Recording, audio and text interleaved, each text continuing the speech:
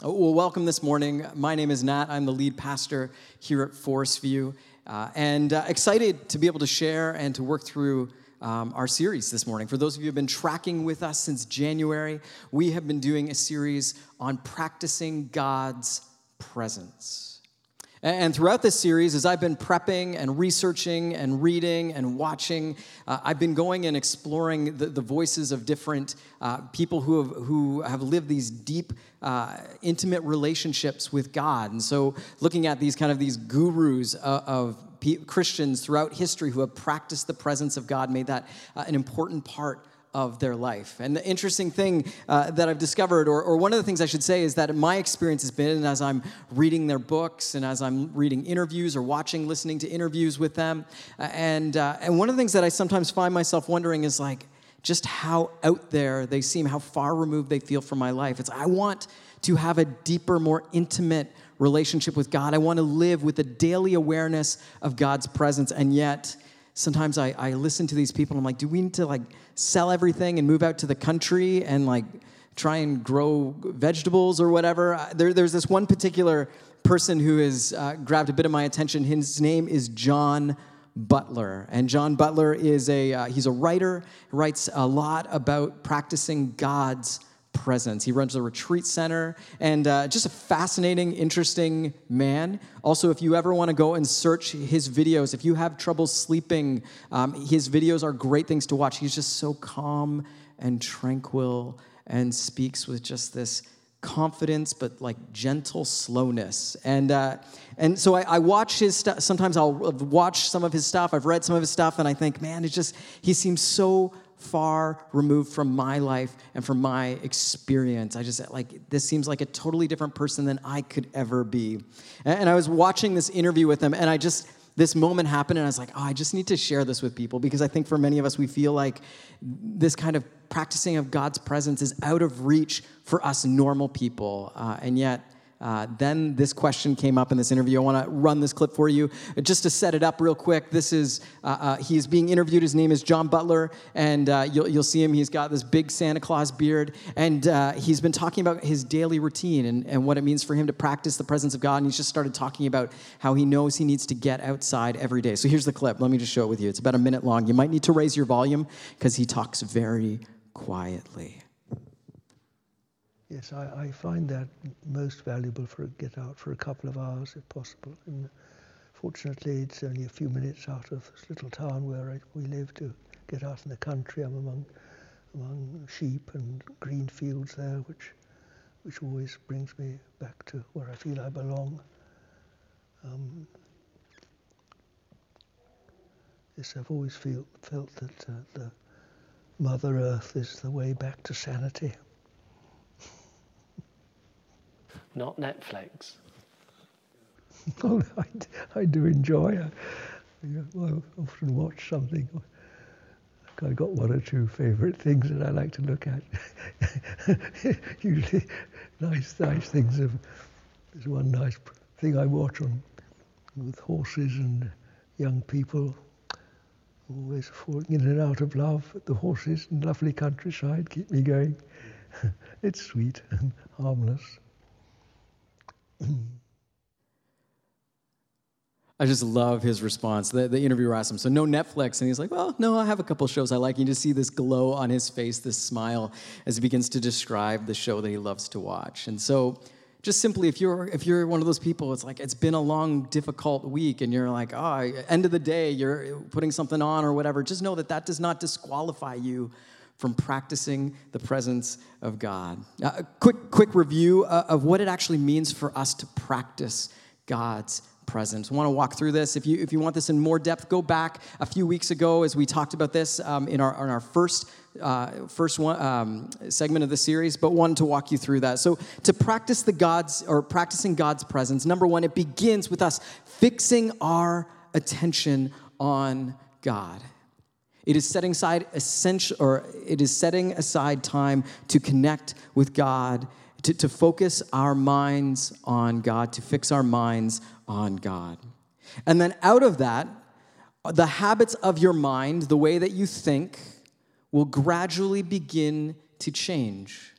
where suddenly it's not going to have to just be some intentional thing where you're thinking about God. It becomes natural to who you are and how you live and how you think.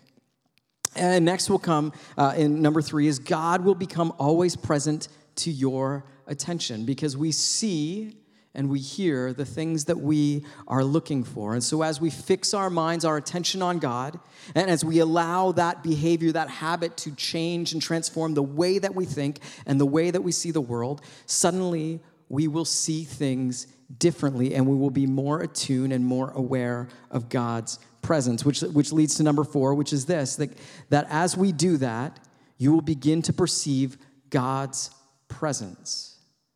You will see his work in the world. You will hear his voice in your life. You will have a deeper awareness of what God is up to. Brother Lawrence, who this famous Christian mystic, well known for his book of letters called Practicing the Presence of God, he simply puts it this way. He says, I no longer believe, I see. And now he's not saying that Christians do not have to have faith. That's not what he's saying. But what he is saying is that for him, it is not just some abstract idea that God is present and real and at work in this world. Rather, he sees it because he has trained his mind and his heart to see it. This morning, I want to talk about practicing God's presence in gratitude. First off, I want to tell you about a story I had, an experience that I had a number of years ago as a university student. I remember having a conversation. I was at a party talking with some people, and this one woman, she began to share about this experience she'd had. She'd climbed a mountain.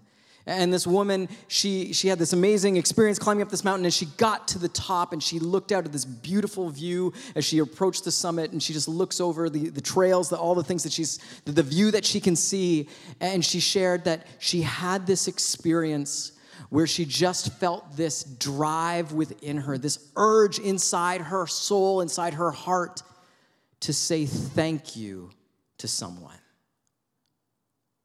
Now, this woman, no spiritual beliefs whatsoever, generally kind of an atheist, thinks that this world, all there is just material. And yet, for whatever reason, as she experienced this literal mountaintop experience, it inspired with her a desire to say thank you.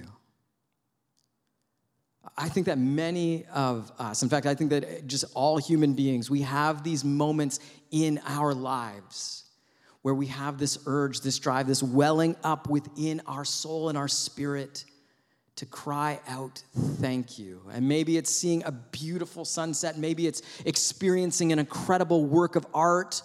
Maybe it's an experience in your life. Maybe it's the birth of a child, or maybe you're a brand new aunt or uncle and you just see this baby and you are just overwhelmed with love and joy. Maybe it's an embrace of a friend. Whatever it is, there are these moments where it's not just simply about that thing, but there's this drive within us to say thank you. It's almost as if God is very, very present to us. And in his presence, there is this moment of bliss and grace that just inspires within us a need to respond by saying thank you.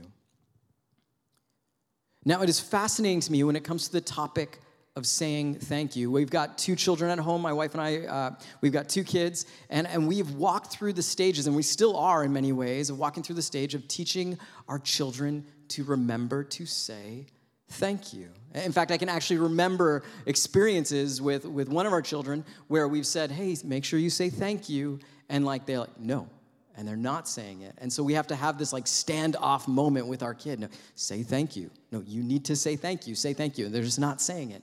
There are these moments that we have where saying thank you, you're just like, why does this have to be such a big deal? It's so easy just to say these 2 words, to say thank you. It is easy to say the word thank you. It is a whole lot more difficult to mean it. And yet as Christians, we are constantly called to respond to God with thanks.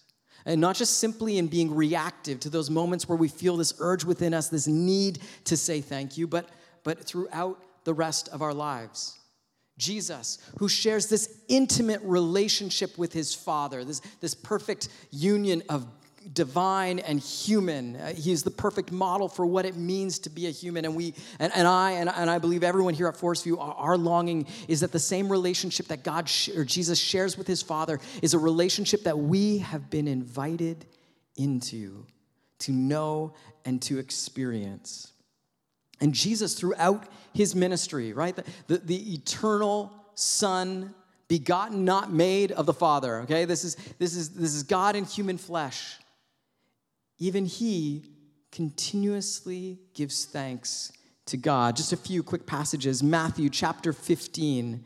Here, Jesus says, "Then he took the 7 loaves and the fish, and when he had given thanks, he broke them and gave them to the disciples, and he turned to the people." Notice, given thanks. Next slide, we can go on to another verse real quick. Just rapid fire. John 6. "Then some boats from Tiberias landed near the place where the people had eaten the bread after the Lord, Jesus, had given thanks." Next slide. This is Jesus upon healing, or just as he's about to heal his good friend Lazarus. This is his response. He's heartbroken that his friend has died. He's going to raise him back to life. He says this, "So they took away the stone. Then Jesus looked up and said, 'Father, I thank you that you have heard me.'" Jesus is constantly responding to his Father with thankfulness. One more, Mark chapter 14. This is Jesus as he is serving the communion meal to his disciples, and he talks about him once again giving thanks, this meal that we are going to participate in later today. "While they were eating, Jesus took bread, and when he had given thanks, he broke it and gave it to his disciples, saying, 'Take, this is my body.' Then he took a cup, and when he had given thanks, he shared it with them, and they all drank from it." If Jesus gives thanks in all that he does to his Father, how much more significant is that something that we are called to do as followers of Jesus? The Apostle Paul, writing to the first Christians, all throughout his letters are calls, invitations to practice thankfulness. He wants to be a defining feature about what it means to be a follower of Jesus. Notice Colossians chapter 3, verse 17, he says this, and we could go all day. We could just work our way through all of his letters and find thank you, thank you, thank you over and over again, but I think this one is really helpful. "And whatever you do, whether in word or deed, do it all in the name of the Lord Jesus, giving thanks to God the Father through him."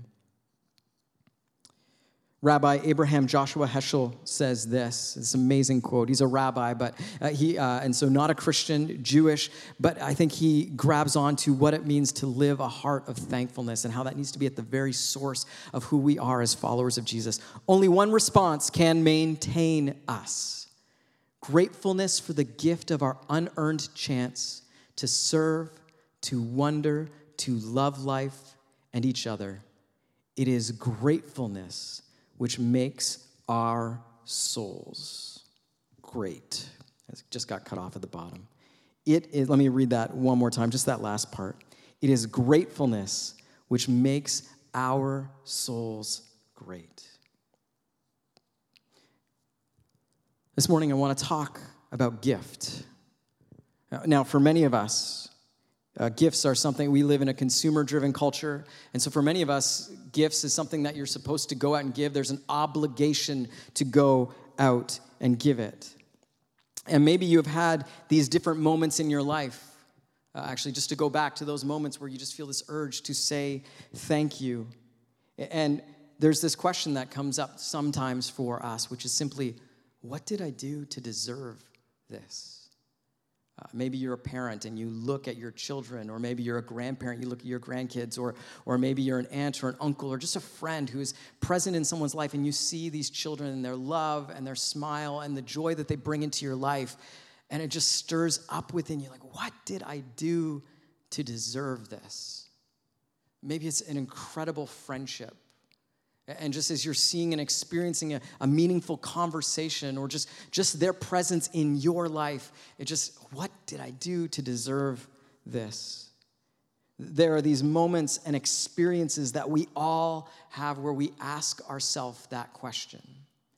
And at the very heart of gift, Because in our culture that's driven by consumerism, and for many of us, we are affluent, and so giving gifts is something that has essentially become expected, whether it's a birthday or Christmas or whatever else it might be. But at the very heart of gifts, a real gift, when you ask, what did I do to deserve this? The answer is always nothing. Because the moment that you earn a gift, the moment that you deserve a gift, it ceases to become a gift, and it becomes a payment. It becomes getting something that you deserve. At the very heart of what it means to receive a gift is it's something that you don't earn and that you don't deserve.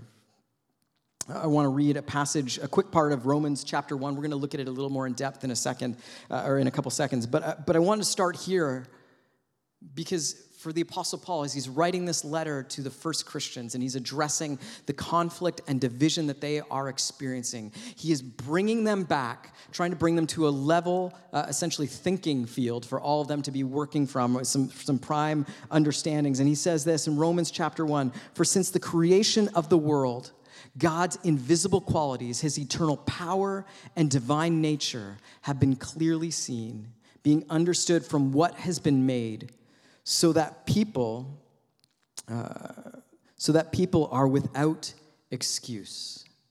Now, for many of us, we often have looked at this passage and we take this as being some sort of looking at creation as evidence for God's existence. And while there's aspects of that here, the deeper thing that Paul is driving at is for people to understand that creation is a gift.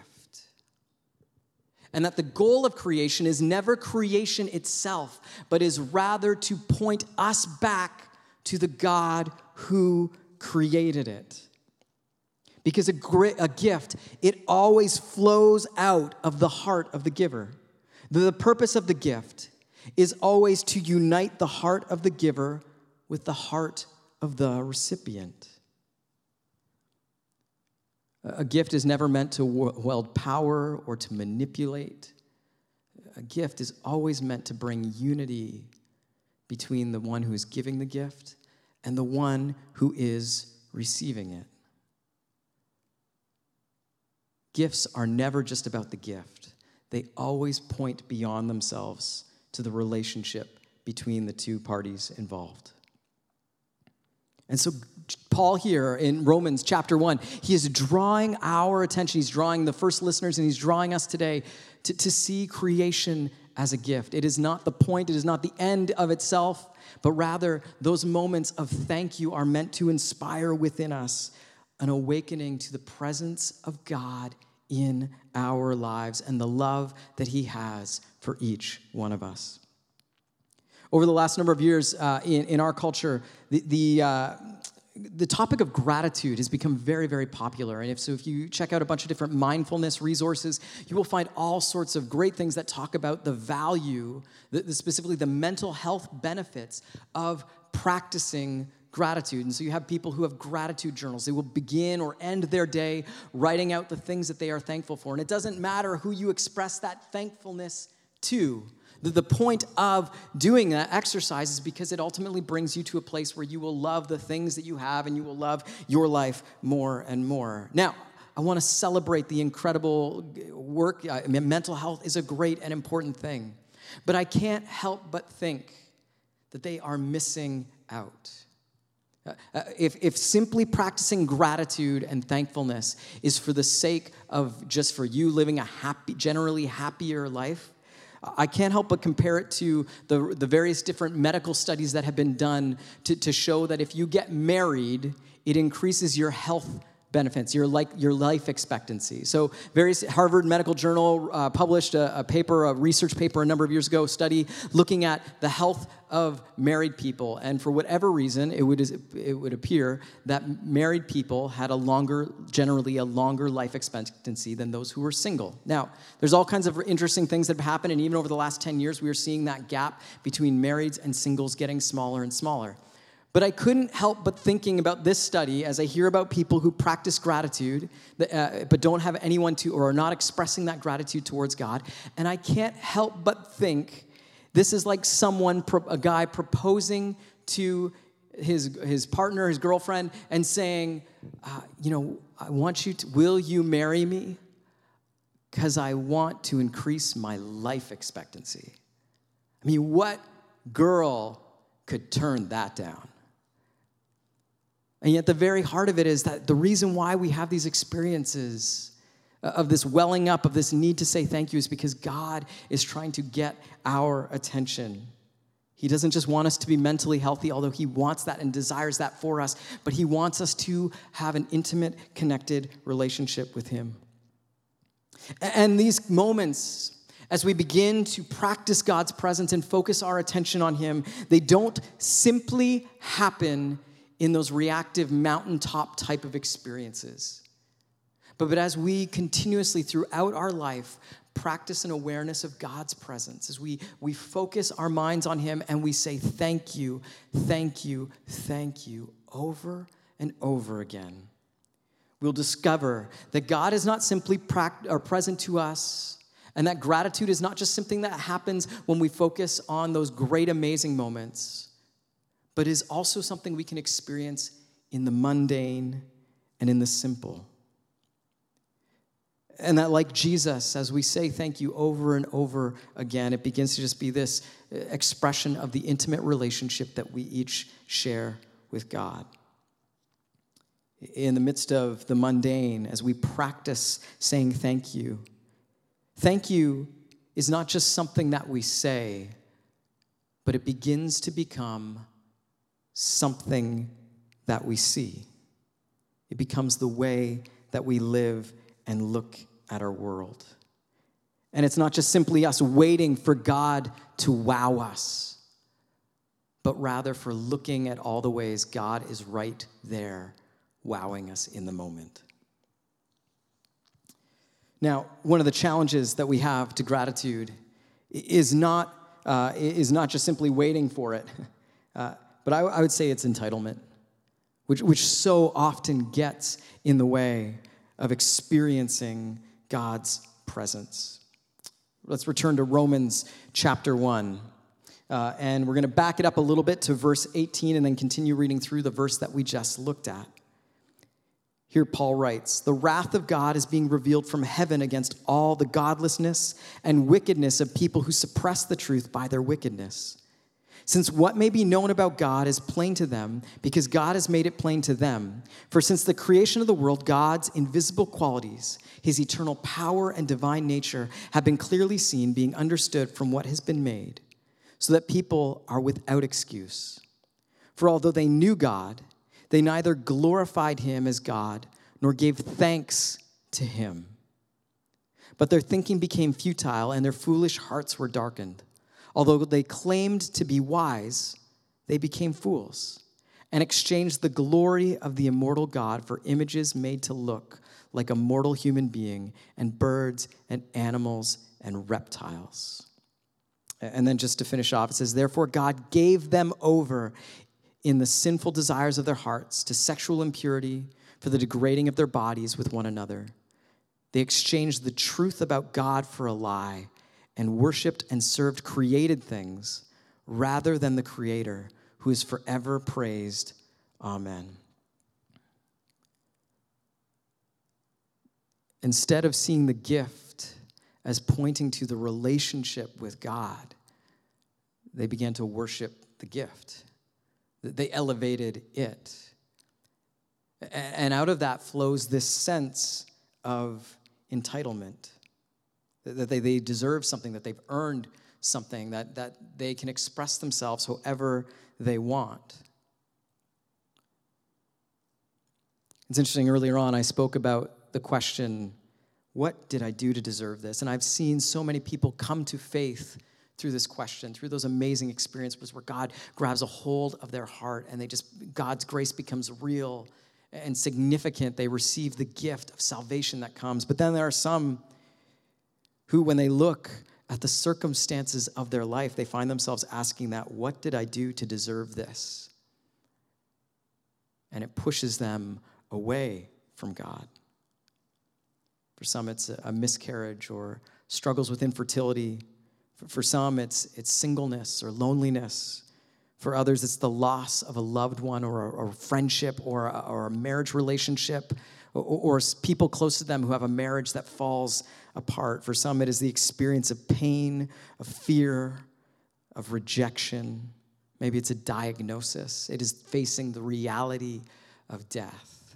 And we ask that question, what did I do to deserve this? And those are terrible, horrible things to walk through and experience. And our heart breaks for those who have to go through that. But at the very part of it all is that we realize that all of life is a gift. That nothing is deserved or earned.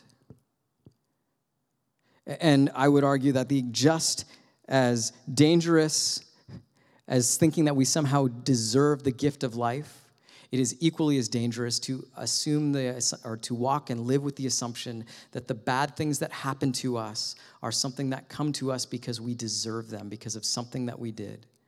In the same way, it is just as wrong to assume that if we didn't do anything wrong, which quite frankly is not true. We all mess up. We all have made mistakes. But none of us deserve that. Paul, in his writing, seems undeterred as he navigates the various different challenges and hardships that he experiences in life. He writes this to in 1 Thessalonians chapter 5, 16 to 18. He says, "Rejoice always, pray continually, give thanks in all circumstances, for this is God's will for you in Christ Jesus." Now, I want to differentiate. Paul says, give thanks in all circumstances versus for all circumstances. For some of us, we are tempted to blame or that we are somehow obligated when we see the pain, suffering that is happening in our lives and in our world, that we somehow need to try and muster up, well, God, thank you for this. Thank you for this cancer. Thank you for, and that is so far away from God's heart. I've heard various different religious leaders and well-meaning Christians who will often justify things that I think God is going, no, I don't want you to justify that. I can't help but I sometimes imagine kind of like I remember award shows. Do you remember those? They used to be a thing that would happen on television. Usually annually, they would get a bunch of celebrities together in a room and give them an award, just for those of you who've forgotten, because it seems like such a long time ago.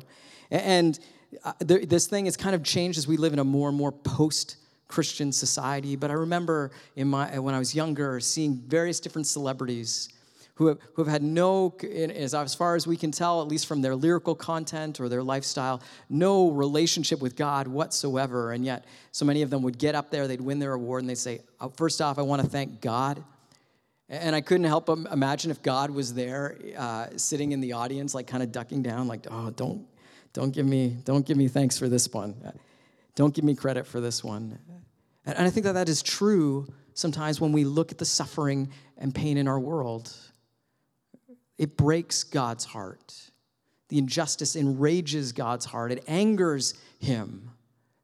The last thing he wants is us going, hey, God, thanks for systemic racism. Thank you for child abuse. No, of course not. No, we would never think to say that. Those things are so far away from God's heart. Instead, we continue to thank God for his presence in our lives and in our world. We continue to thank God because he has promised that never will he leave us or forsake us. And so maybe for you, if you are walking through a difficult and painful time, number one, you need to create space to lament, to voice and express, to be honest with God about the frustrations and the things that you're seeing that enrage or that anger you, or just, this doesn't seem right. Because when we're honest with God about the challenges that we are facing and seeing, it opens us up to also to be able to be honest and to honestly say, thank you. Life is a gift meant to direct our hearts to God. And in all circumstances, we can pray and focus on gratitude and saying thank you, not because of our circumstances, but for some of us, it means a zooming out. Maybe the only thing that you can say, God, thank you today for the gift of salvation that comes through Jesus Christ. Maybe that's all you can honestly say. And first off, that is more than enough. I believe if you start there, you will find that God will open up your heart to say thank you for all sorts of other things. Maybe it's you're walking through something difficult and painful, and yet that God is at work in the lives of people around you, reassuring you of his presence and his care and love for you, and you can come to him with thankfulness.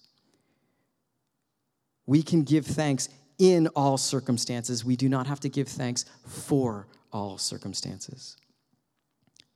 I want to conclude with this clip that I think captures the joy that comes as we live lives of thankfulness. It's from a movie called Comedian. It came out in 2002. It's a documentary about Jerry Seinfeld. Some of you are probably familiar with him. He was a famous comedian, famous for his sitcom television show Seinfeld. And this was with documentary was made at essentially the height of his career, the #1 TV show in America. He is just doing really well. And there's this amazing scene where he's having a conversation with a young comic, kind of just starting out, 29 years old, just getting going in the business. And so this comedian's name is Orny Adams. And so he's coming to Seinfeld and he's talking to him about the challenges that he's facing working in the industry. And so wanted to share this clip with you. And it's just like you get to a point, you're like, how much longer can I take it? What is time running out? You out of time? I'm getting older. Please. I'm getting older. Listen, I'm 29. I feel like I've sacrificed so much of my life. The last 3 years are like You got something else you would rather have been doing? not You got other appointments or other places you got to be? Not necessarily. No, but not necessarily. I see all my friends are making a lot of money on Wall Street. I see, what? I just see that, my friends are, they're moving up, and I'm worried They're that moving up? They're moving up. Are you out of your mind? No, I'm not out of my mind. I just, This has nothing to do with your I've friends. upset you. Yeah. I've upset you. No, this is a special thing. This has nothing to do with making it or... Did you ever stop and compare your life and go, okay, I'm 29, my friends are all married, they're all having kids, they all have houses, they have some sort of sense of normality. I agree, but then what do you tell your parents?